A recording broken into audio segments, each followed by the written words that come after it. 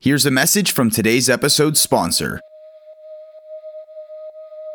Insulet, makers of Omnipod, are proud to partner with the Pharmacy Podcast Network to support the 2023 APHA Annual Meeting and Exhibition. The Omnipod 5 automated insulin delivery aid system is indicated for people with type 1 diabetes ages 2 years and older. Omnipod 5 is the first and only tubeless aid system in the United States that is exclusively available in the pharmacy. The Omnipod 5 combines a tubeless, waterproof, wearable pod that integrates with Dexcom G6 CGM to automatically adjust insulin based on glucose trends every 5 minutes. Visit the Omnipod team at booth 216 to learn more about this innovative technology. Disclaimers: the pod has an IP28 rating for up to 25 feet for 60 minutes. The Omnipod 5 controller is not waterproof. The Dexcom G6 is sold separately and requires a separate prescription. Visit omnipod.com/safety for additional important safety information.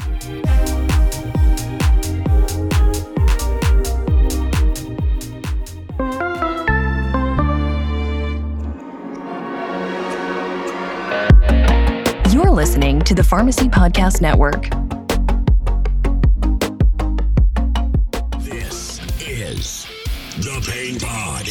You want to see pain? Look at these.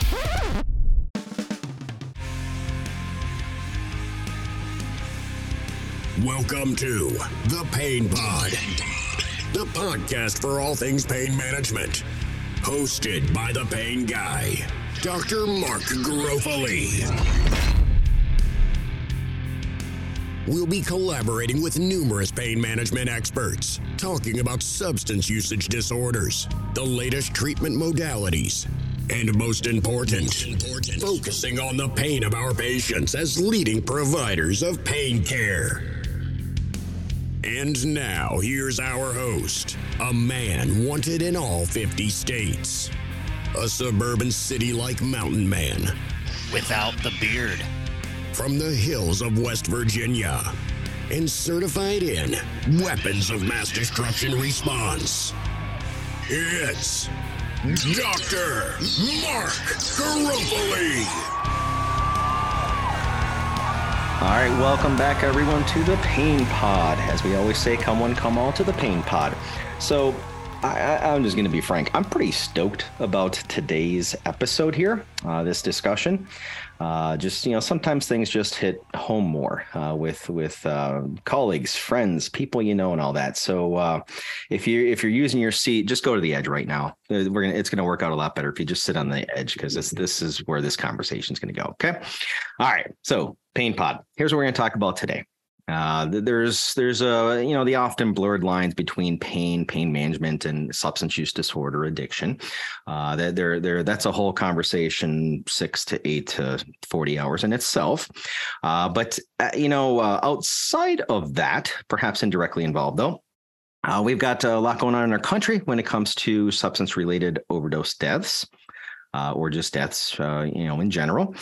So when it comes to substance-related deaths, of course, the headlines, the topics, the conversations are always concentrating on, let's just say, drugs, whether it's substances of abuse, illegal drugs, illegal substances, whatever we're going with. It's been a while now where we've gone over the 6 figures. Okay, over 100,000 Americans a year die with substance-related deaths. But in the background, we've got the ATF, and we're not here to talk about firearms, but the A and the T. So alcohol, most recent numbers I've seen, give or take, of course, alcohol-related deaths have been about 150,000, whereas tobacco-related deaths, 500,000. I'm sure you're hearing and thinking about those numbers and thinking, wow, alcohol and tobacco are way above quote-unquote drugs. And you're absolutely right. And there's a lot to unpackage in that conversation, right? But no matter what, an American dies every 6 minutes from a drug overdose in our country. Conversely, a baby is born dependent. Don't you dare say addicted, but dependent to opioids specifically every half hour. So that's both spectrums of life, right? So here today, we're going to be jumping into a bunch of topics within this overall realm. And with us, we have Jake Nichols. Who hasn't met Jake? And I'm not talking about Jake from Allstate, if he's even still with Allstate, that other guy, right? I'm talking about Jake Nichols. So, welcome to the Pain Pod, Jake. Well, thank you, Mark. Absolute pleasure to be here, my friend. I'm looking forward to this conversation.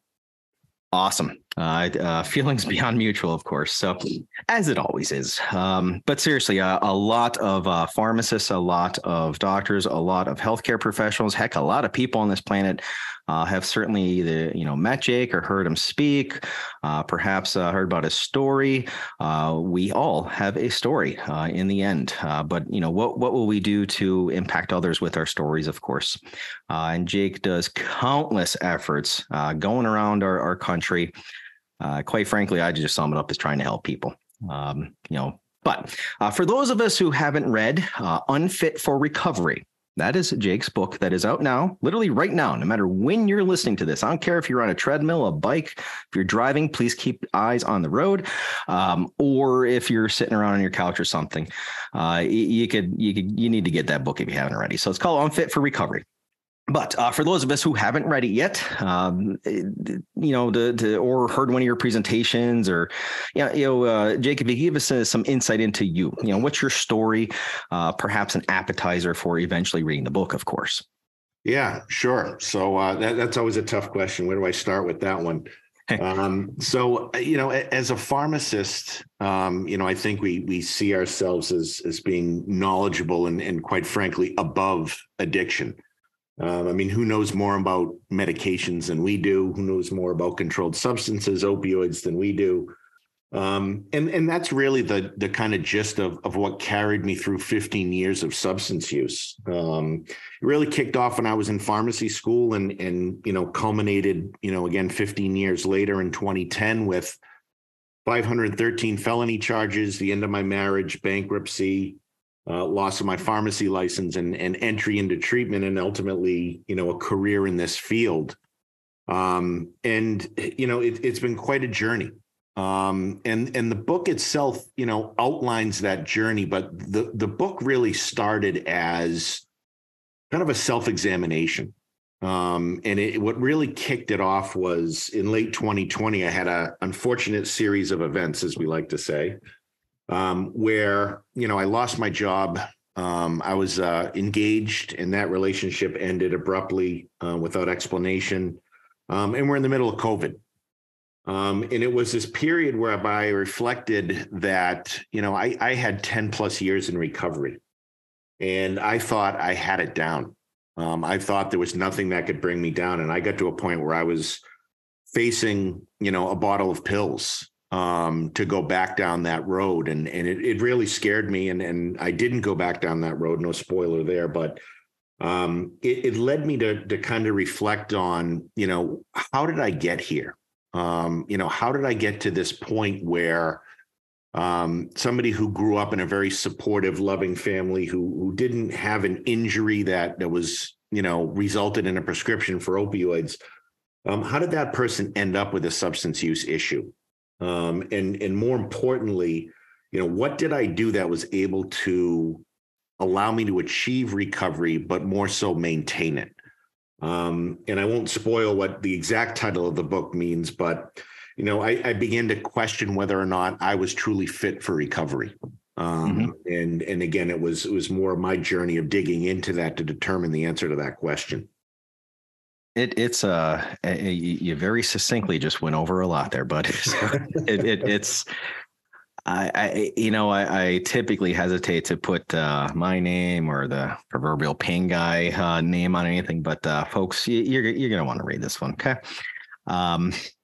But anyways, diving maybe too far, but into the book, I couldn't help but notice and appreciate your book's chapters are organized by movie titles. Okay. Yes. And, as a guy who did a TEDx talk, talking about the cinematic experience related to pain, addiction, and everybody on this planet, I couldn't help but just say, I love that idea.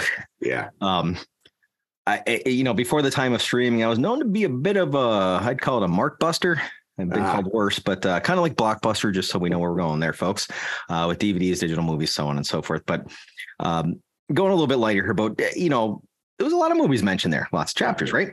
Yeah. So what's your favorite movie? And I got to ask why? Yeah, well, that's a very deep question. That's one of the deepest ones I've been asked in a long time, to be honest. But the answer has been the same for as long as I can remember. It's The Empire Strikes Back. And beyond being a massive Star Wars fan, I think my love of that movie and the meaning behind it has interestingly evolved over the years. And, to be clear, I like to remind both of us that we're not that old, but I was 4 years old when that movie came out. And it's one of the first cinematic experiences I can remember in a movie theater. And I probably didn't see it when I was 4, but at some point, it's re-released many times over the years. But right.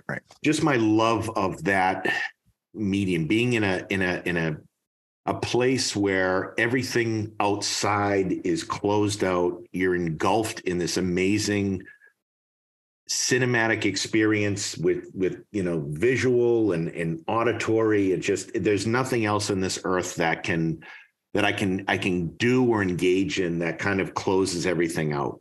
For me to be enveloped in a movie for a period of 2 hours is a really satisfying and joyous experience. And I think with The Empire Strikes Back, it's one of the earliest memories of my childhood.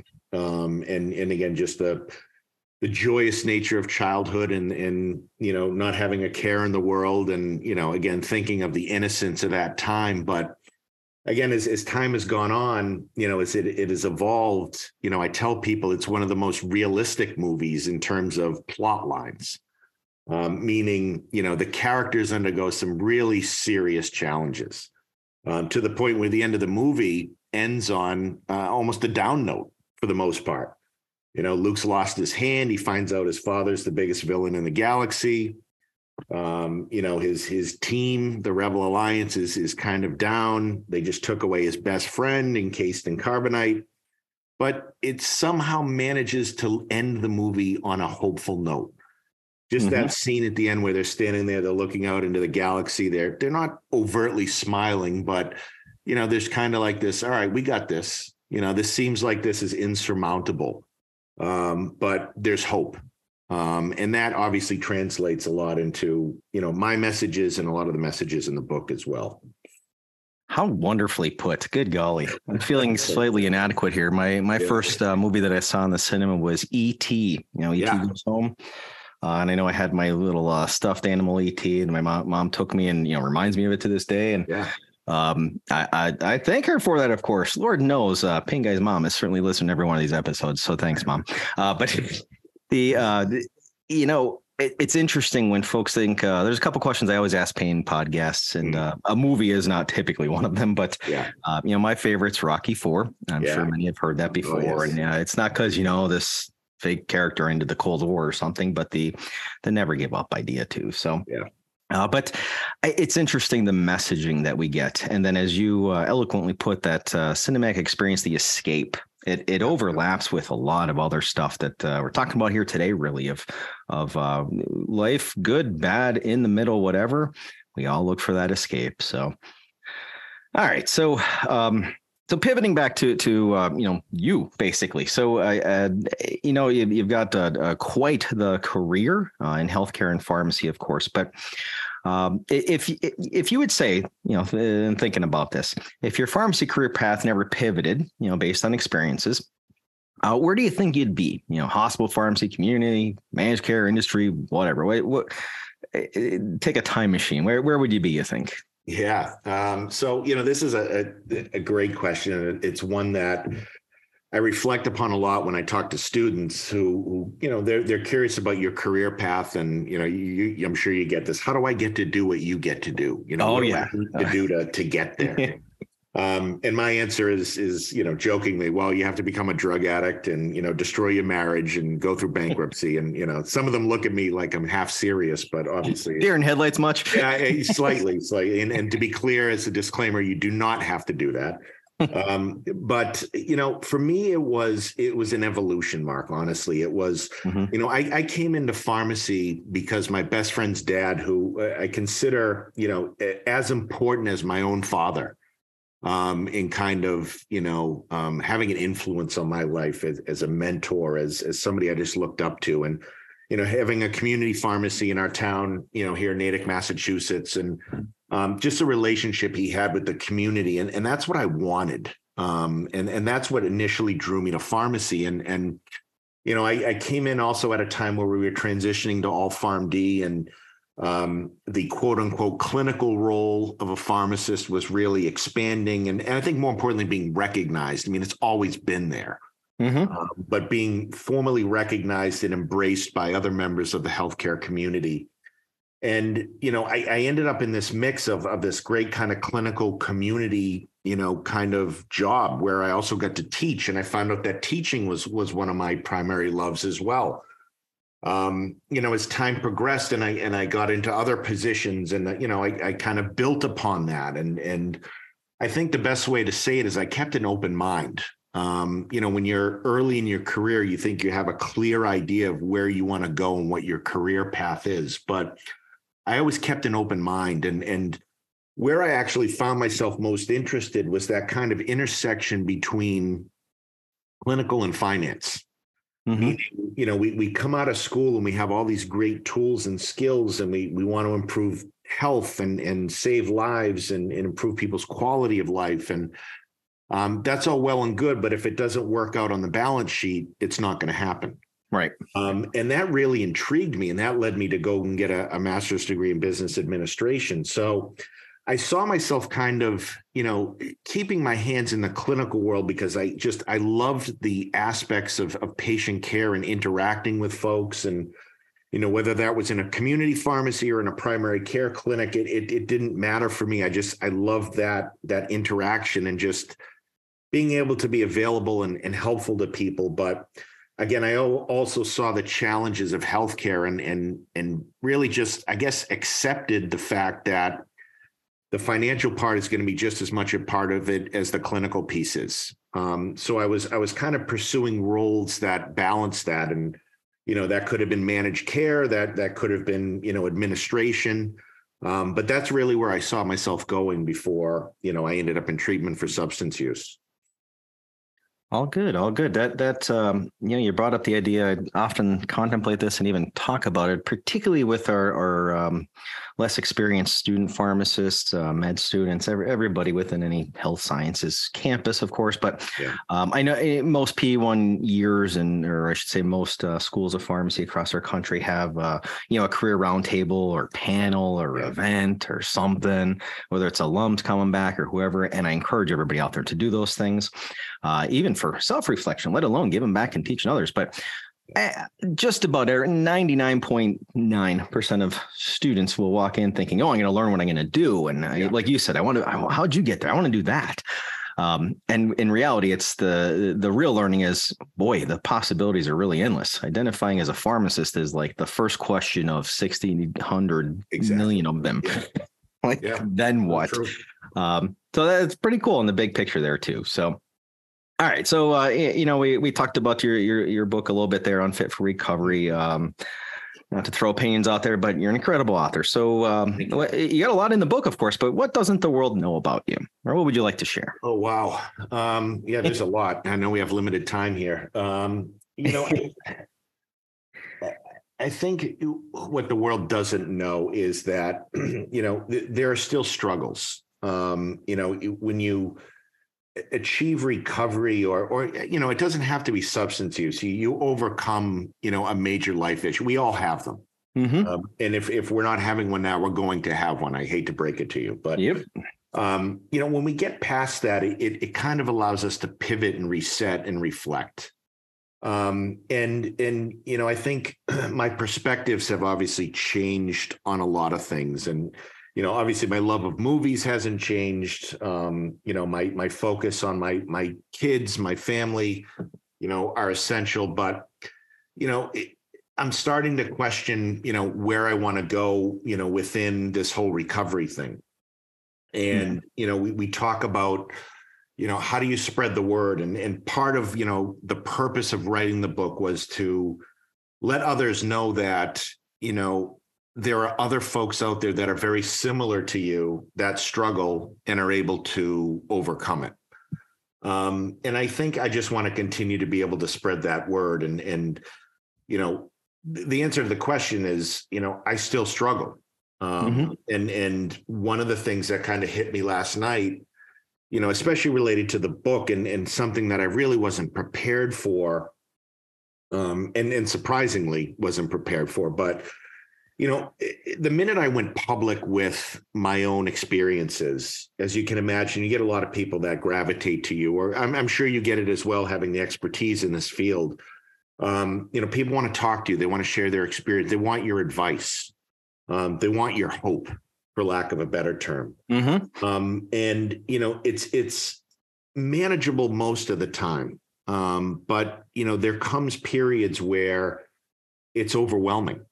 Mm-hmm. And the time to be able to devote to that is limited, I guess, for lack of a better term. Yeah. And, there is such a thing as compassion fatigue. And I really don't want this to come off as being ungrateful or, saying I'm not, I can't help people. I'll always do what I can. But I found myself at a point where, I'm struggling with that piece, where people are reaching out and I don't have the time to be as responsive as I used to be. And again, it's just a message of you're always struggling with something. And that's kind of my issue of the day, if you will. Well, thank you for admitting that you're human, like the rest of us, right? As far as we know. I mean, it's not easy. Yeah, there's very few things that occur on this planet that are better than helping people and being there for people. We're all given 24 hours in a day, and we only have so much bandwidth, right? I think people understand that a lot too. But there's the glass half full of everything, but you've got to keep people's lives in mind there too. Everybody's always dealing with something. So that's hey, you're famous, so these things happen, right?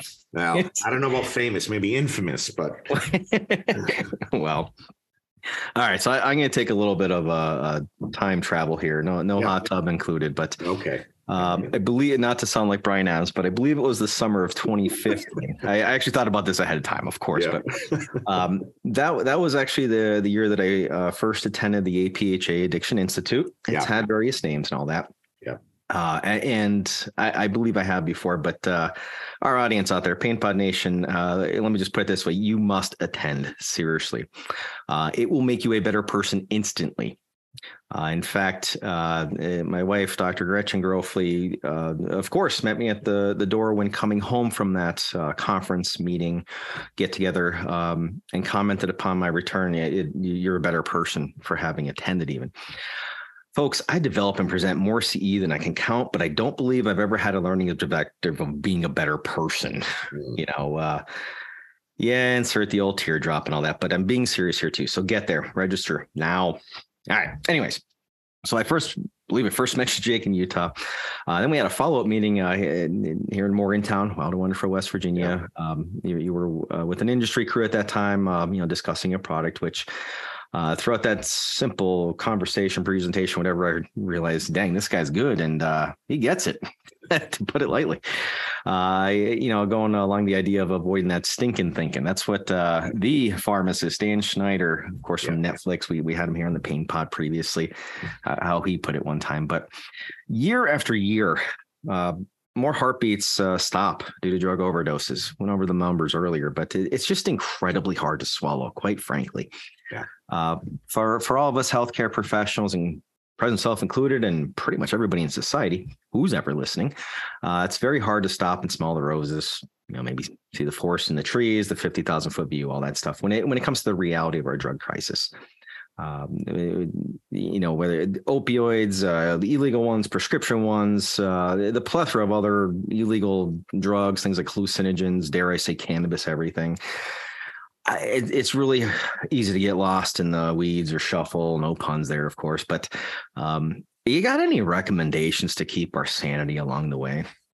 Yeah. I think you kind of alluded to it, Mark. Honestly, it's being cautious and being conscious of where you're at. And, one of the things, again, you'll see this through the threads of the book, but one of the reasons I'm here is because I had people that were in my life around this time where I really wanted to absorb advice and wisdom, I think more importantly, as to how to stay on this path.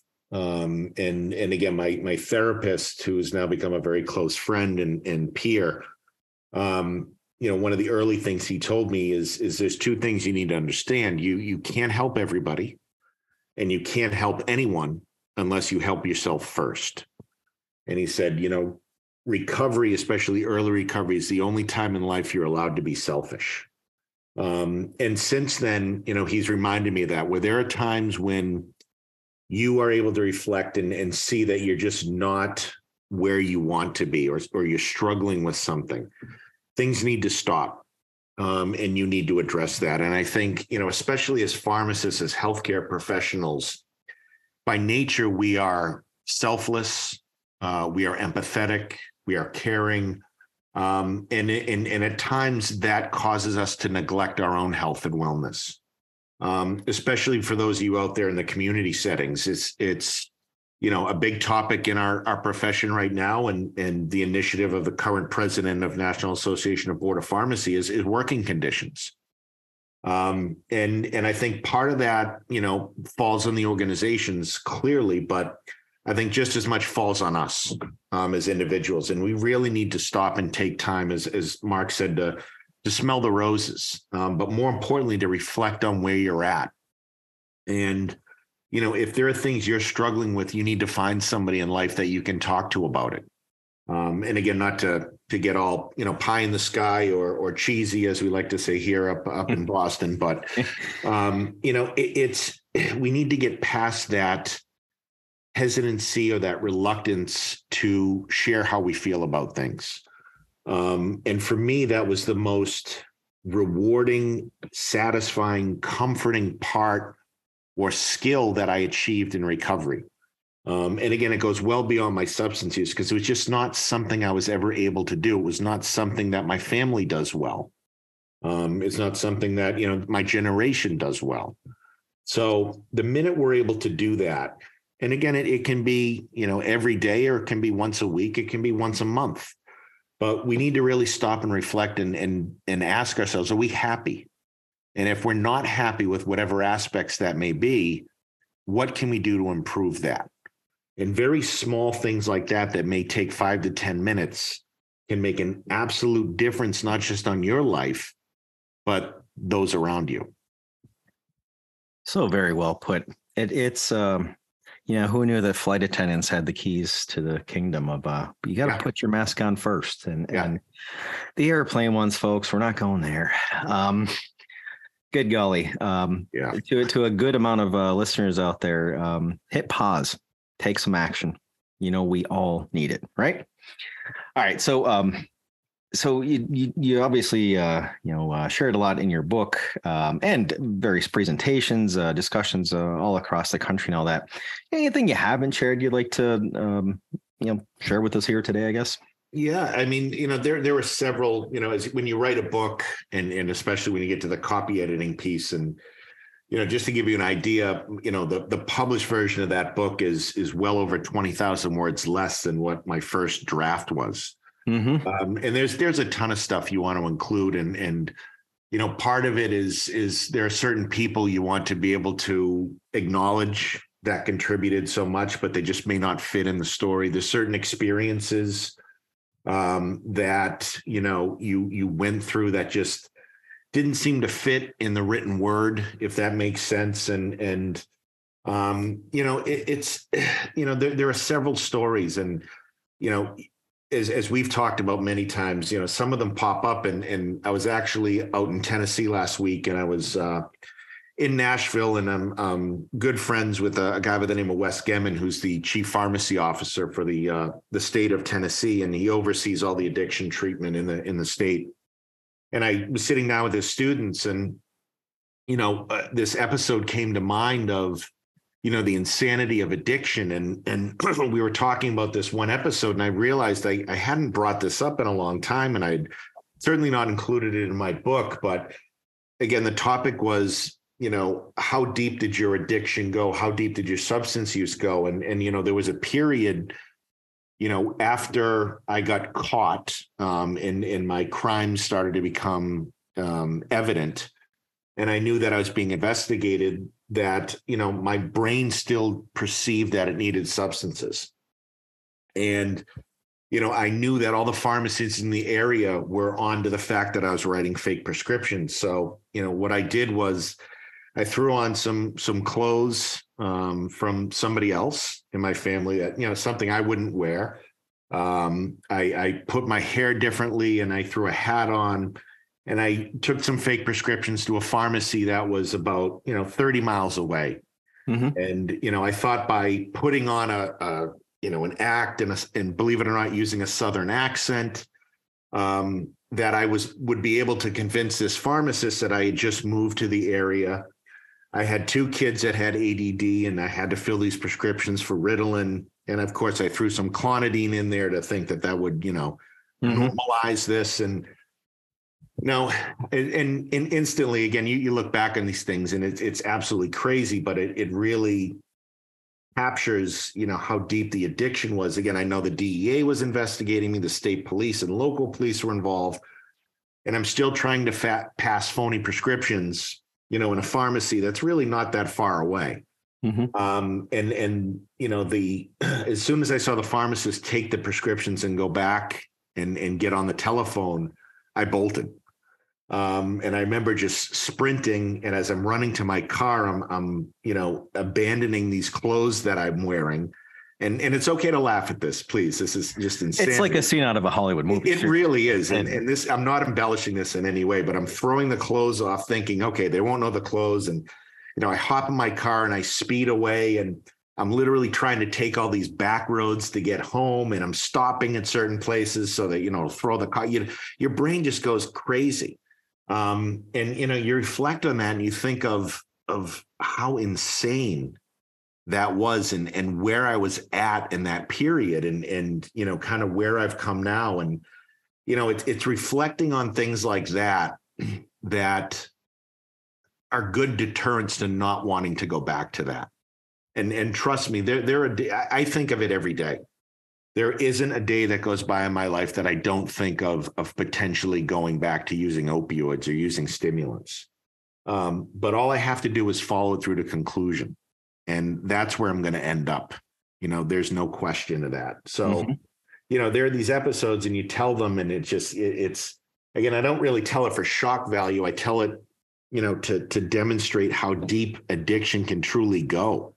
And somebody who's educated, who's a medical professional, and you'd say, people still ask, you should have known better. You're a pharmacist. I mean, that's crazy. And I say, well, that's addiction. I certainly take responsibility for my actions, but I also have to acknowledge the power of that disease. With all due respect to DSM-5 and any other numbers upcoming, that is addiction. So, certainly is. Right along those same lines, I guess. I don't know if I'd say most, but many folks utilizing various substances end up injecting them. Yeah. How in the world did you not?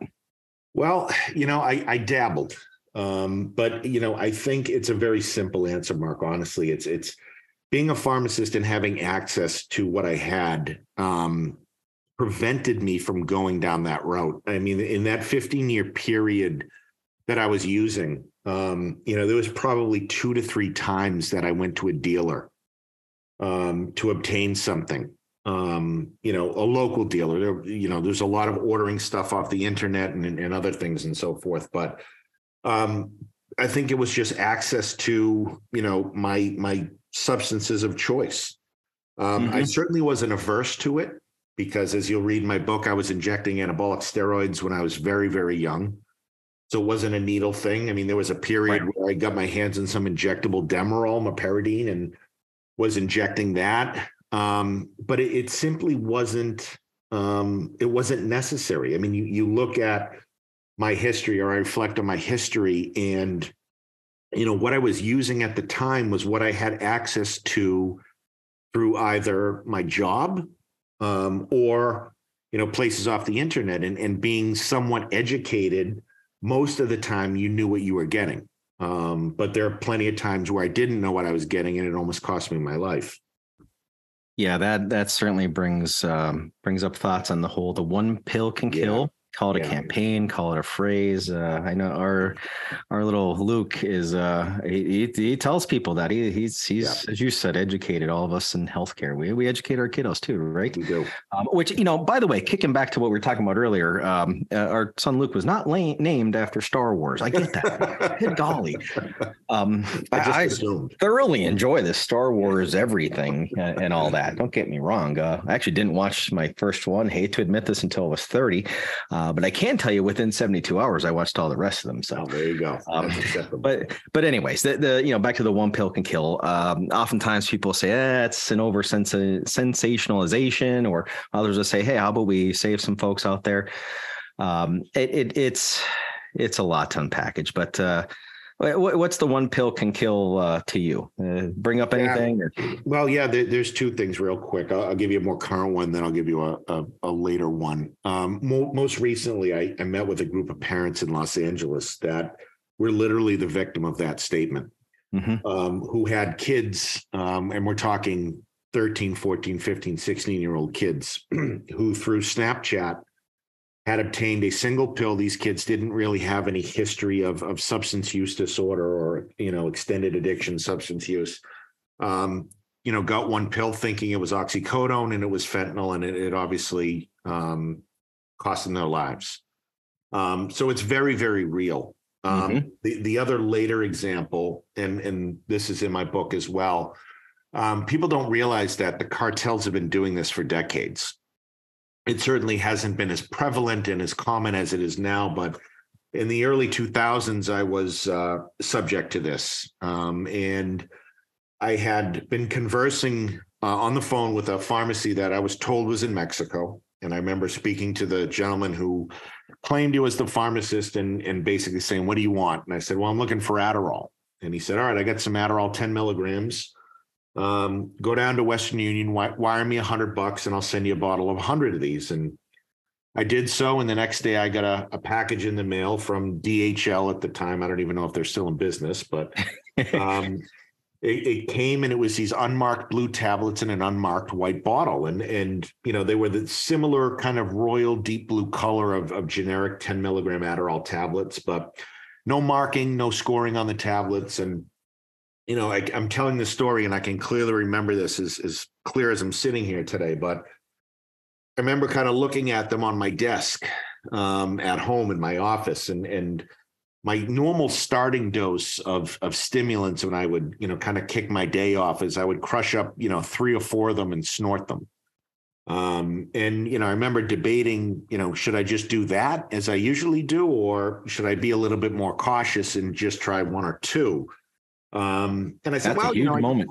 Yeah, I mean, it is. And it just, you look back on it and just a split second decision, basically saved my life. And I can remember, rationalizing it, saying, well, I'll start with the 2. And if it doesn't work as well, then I'll kick in another couple. And I can't really tell you what happened. But my ex-wife, obviously was married at the time, but she came home from her job about 8 or 9 hours later and found me on the floor of my office.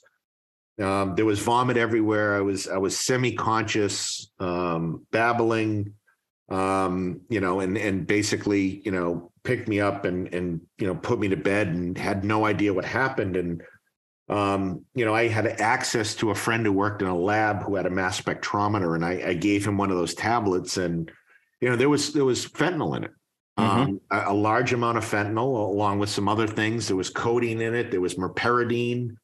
I reflect on that. And if I had done one more of those tablets, I wouldn't be here doing this podcast. It's just, it hits you so fast and has such an amnesic effect that it's just, you talk about one pill can kill. I mean, it's a powerful statement, but it's also an understatement. Right. It's man, there's just so much that comes up within all of that. I know even within family or community discussions, I always say, little moments, little decisions, big consequences. So absolutely. Well, hindsight tells us lots and all that, but thank goodness for you, right? Yeah. Amen to that. I nowhere near that caliber, of course, but I actually recently had a high school friend reach out via Facebook, for what it's meant to connect people across time zones or whatever. It was sending positive vibes for, trying to make a difference in the world. He's one of our Pain Pod listeners, and saw some posts on LinkedIn and whatnot. But turns out he's a biology teacher at the school that we both attended, and want to know if he should bring this one pill can kill thing up with his students. Yeah. Folks, can you guess what my answer was? Now we want to, we want to at least attempt to avoid profanities on podcasts, of course, but I'll just go with a heck yeah, Billy. Easy answer, right? Yeah. And I hope that's the case for everyone. So. Yeah. All right, Jake, here's something I ask every Pain Pod guest. How do you define pain? Wow. How do I define pain? I define pain as discomfort, as anything that you feel out of the ordinary, whether it's emotional or physical, something that just makes you feel not normal.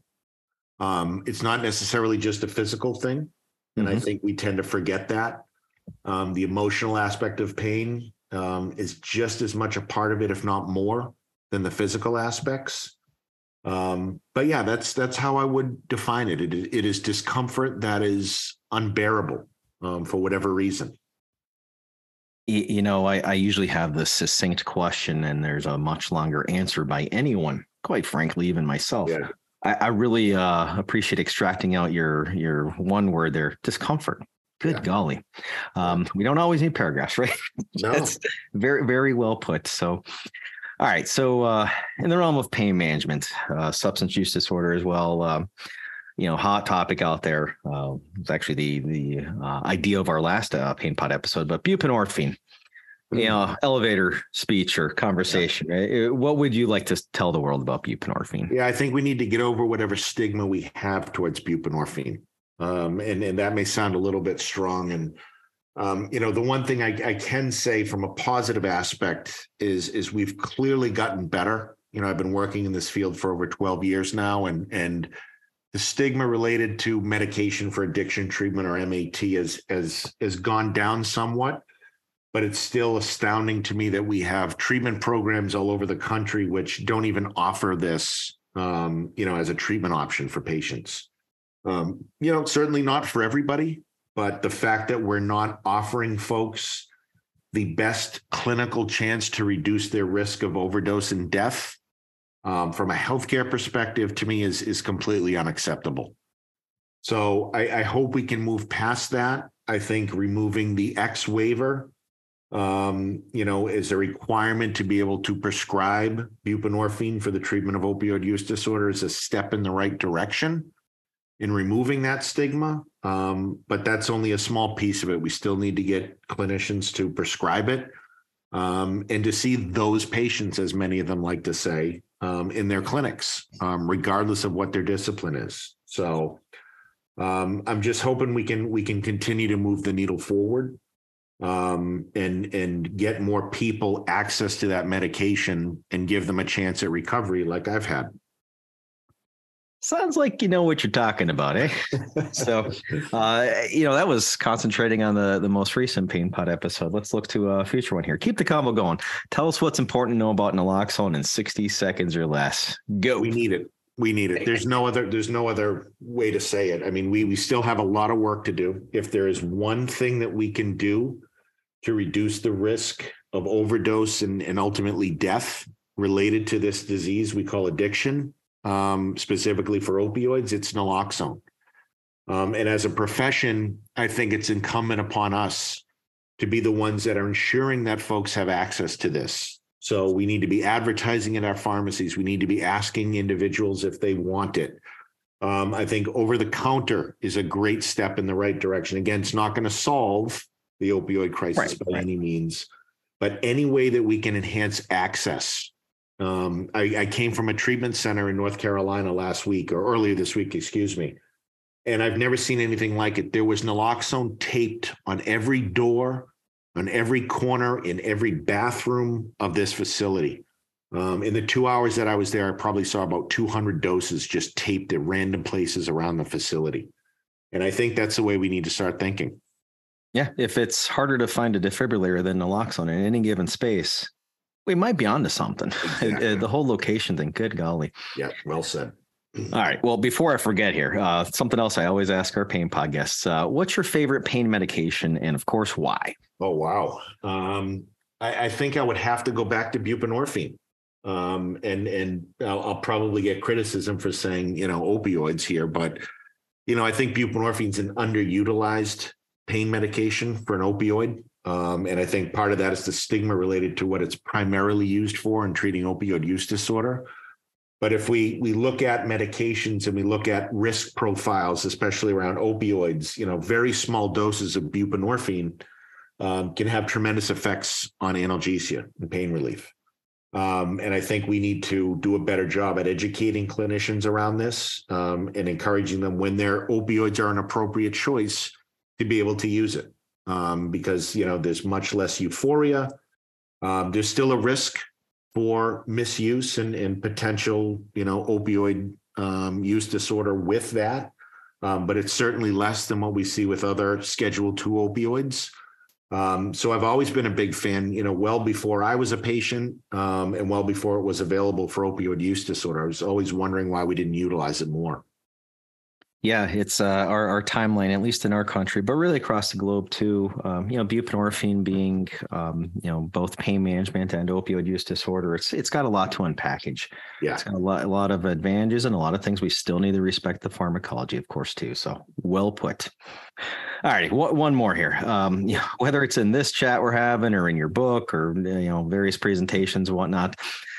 You and I certainly like to mention our boys. So I can put my other hat on here. It's a baseball hat, obviously.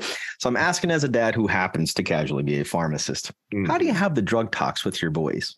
Yeah, very common question I get. And for, a period early in my recovery, I was very blunt and honest in saying, I don't know. And then I found the opening. And when that happened for me was when my now 13-year-old was around 7. And we were driving to baseball practice and he saw somebody walking on the side of the road who was smoking a cigarette. And he said, Dad, why would somebody do that? That seems disgusting. And I said, there's my opening.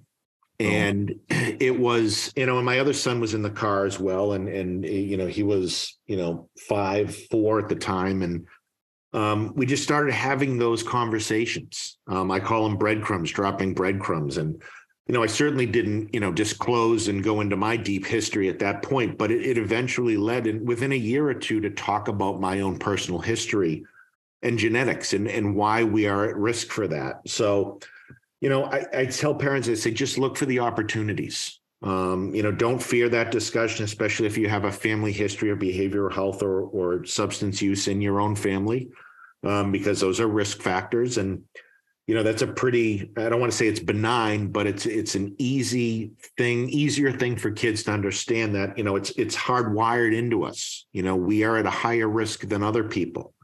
So the decisions that you make in life, have to be weighed very carefully. And now we're at the point where, anytime we see a depiction of any sort of addiction or substance use on television or in the movies, my boys will proactively identify it and we talk about it. Mm-hmm. So again, I'm not saying that's going to work for everybody. But if you had to pin me down for an answer, I'd say we look for opportunities, look for those breadcrumbs and introduce it a little bit at a time. Big time help there for all of us parents out there. Couldn't thank you more. It's just carpe diem. Taking those opportunities and having the talks exactly. There. Hey, at the very least, it's going to be easier than the birds and bees talks, right? Very true. But another way of looking at it, though, it might be incredibly easier to have the conversation with a child compared to an adult. Yeah. Whoa. Yeah. Exactly. All righty. Jake, I couldn't thank you enough for our conversation here today and quite frankly, friendship for all this time. But for the rest of us here, though, for Pain Pod Nation, I hope you enjoyed this. Check out other episodes, of course. Next one, we're probably going to be talking about opioid antagonists overall, which obviously is going to highlight some of the OTC naloxone pearls, panels, chats, debates, whatever you call it, across our country. So, folks, as Pain Guy, I just want to say join us next time on the Pain Pod. If you'd like to join Mark on the Pain Pod, send us an email to publisher at pharmacypodcast.com. And make sure to share the show and subscribe on your favorite podcast directory. Thanks for listening.